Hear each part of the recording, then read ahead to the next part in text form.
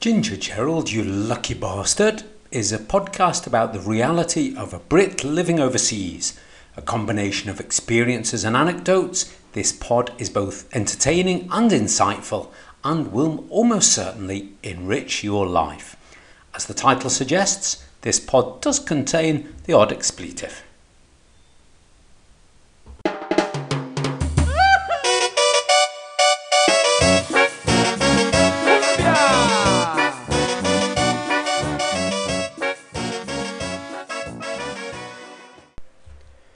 Hello everyone, and a very warm welcome to the very first episode of the very first series of my brand new podcast, Ginger Gerald, You Lucky Bastard. And I'm your host, the one and only Ginger Gerald himself. Now, if you've had a little look at my trailer, you'll have an idea of what this podcast is going to be all about. If you haven't, then maybe take a quick look now and then come back to this episode, okay? Or if you like, don't bother. To be honest, it really won't be very hard to catch up. To begin this entire journey, I need to give you all a little bit of context. So, close your eyes, unless you're driving of course, and enjoy the story. Once upon a time, quite a few years ago now, we were just going about our daily existence, living as happy as Larry on the south coast of England. We had a lovely house, a sea view on a clear day. We had family and friends all around us, and I had my beloved big old red Toyota Previa on the driveway, always ready for camping and adventures. So, all was hunky-dory, and we had no need to change anything whatsoever. We didn't need to run away from anyone, not the police or the taxman. There was no axe murderer hunting us down. So what happened? Why change? Well, the catalyst was very simple. Redundancy. Now, I'm hardly the first or last person in the world to be made redundant. And, to be honest, I was pretty confident, maybe even a little bit cocky, some might say, that I'd be able to walk into another job pretty easily in a reasonable length of time. So I did what I think most people do when they get a little bit of redundancy money. I blew a big chunk of it on a month away with my family to Guatemala and Mexico. Now, before I go on, I better let you know who we are. So let me introduce you just quickly to my family. They'll come up regularly throughout the podcast. I love them all to bits, and I'm sure you'll get to know and love them too. They'll probably give me a bit of a hard time, depending which stories I choose to talk about on this podcast, but hey, we'll see how it goes, eh? First of all, my wife. I'll refer to her henceforth as T. T and I have been married now for 22 years, so she often reminds me that Ginger Gerald really is a lucky bastard. When I got made redundant, we were both in our early 40s. Then we have two daughters, R and M. They were, at the time of the redundancy, they were 17 and 13, and then their baby brother, EJ, who was just turning 5 back then, so he wasn't quite as tall as I am now. So, we were all super excited about this holiday.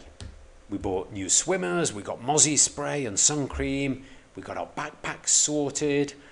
I made sure I had my adventurer trousers nice and neatly rolled up. You know, the ones with a million pockets for all sorts of stuff you don't really need. I couldn't go anywhere without them until T eventually found them and threw them away. Anyway, off we went to Central America. Just as we were boarding in Gatwick, I sort of half mentioned, half mumbled to T that I might just have organised a small informal chat with my old boss while we were away, just for old time's sake. He'd been living in Mexico already for some time. T's response? Have you now? And that was that. Nothing more was said. What a fabulous experience that whole family trip was. Pyramids, jungles, tiny plane rides in electric storms, a ghost in our room, beaches, beautiful warm people and great food.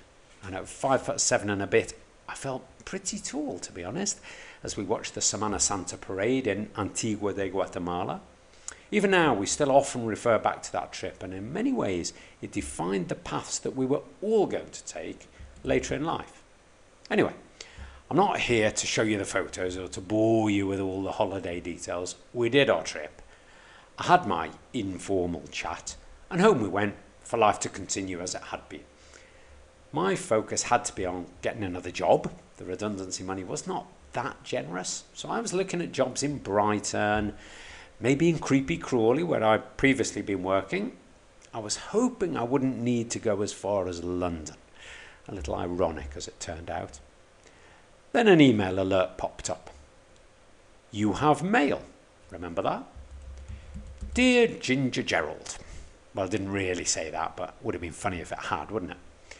Dear Ginger Gerald, we would like to offer you the position of Chief Twat, based in Cancun, Mexico. Starting date, as soon as you can make it. See, I've got a text. Shit, that informal little chat had mushroomed into potentially life-changing moment. And not just for me. This isn't simply about a job. In fact, the job was very much secondary. This was about all of our lives. This was going to affect all of our immediate family and all of our extended families. Okay, so now it's decision time. D-Day. And ultimately, of course, it was down to T and myself to take that decision. I can't quite remember, but maybe we had a drink or two. Maybe it was cold and miserable outside.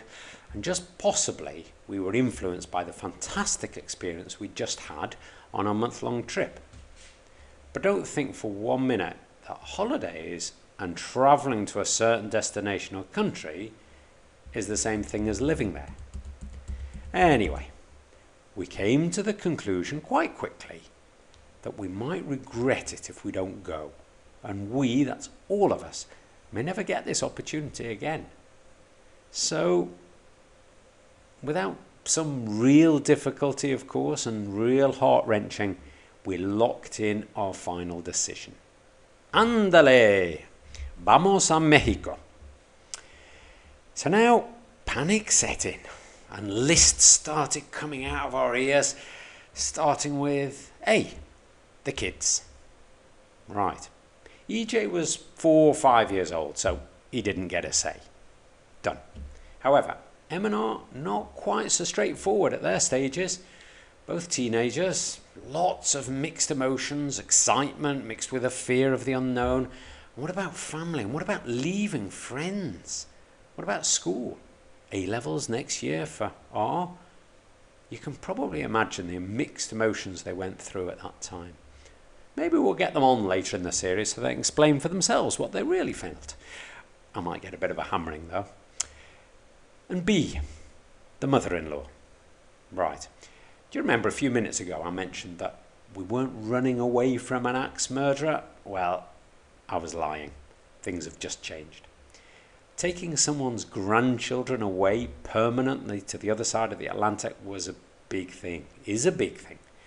And not just the mother-in-law, but all of our family, extended and otherwise, our friends, the kids' friends, their friends' parents, their friends' teachers, their teachers. The list just goes on.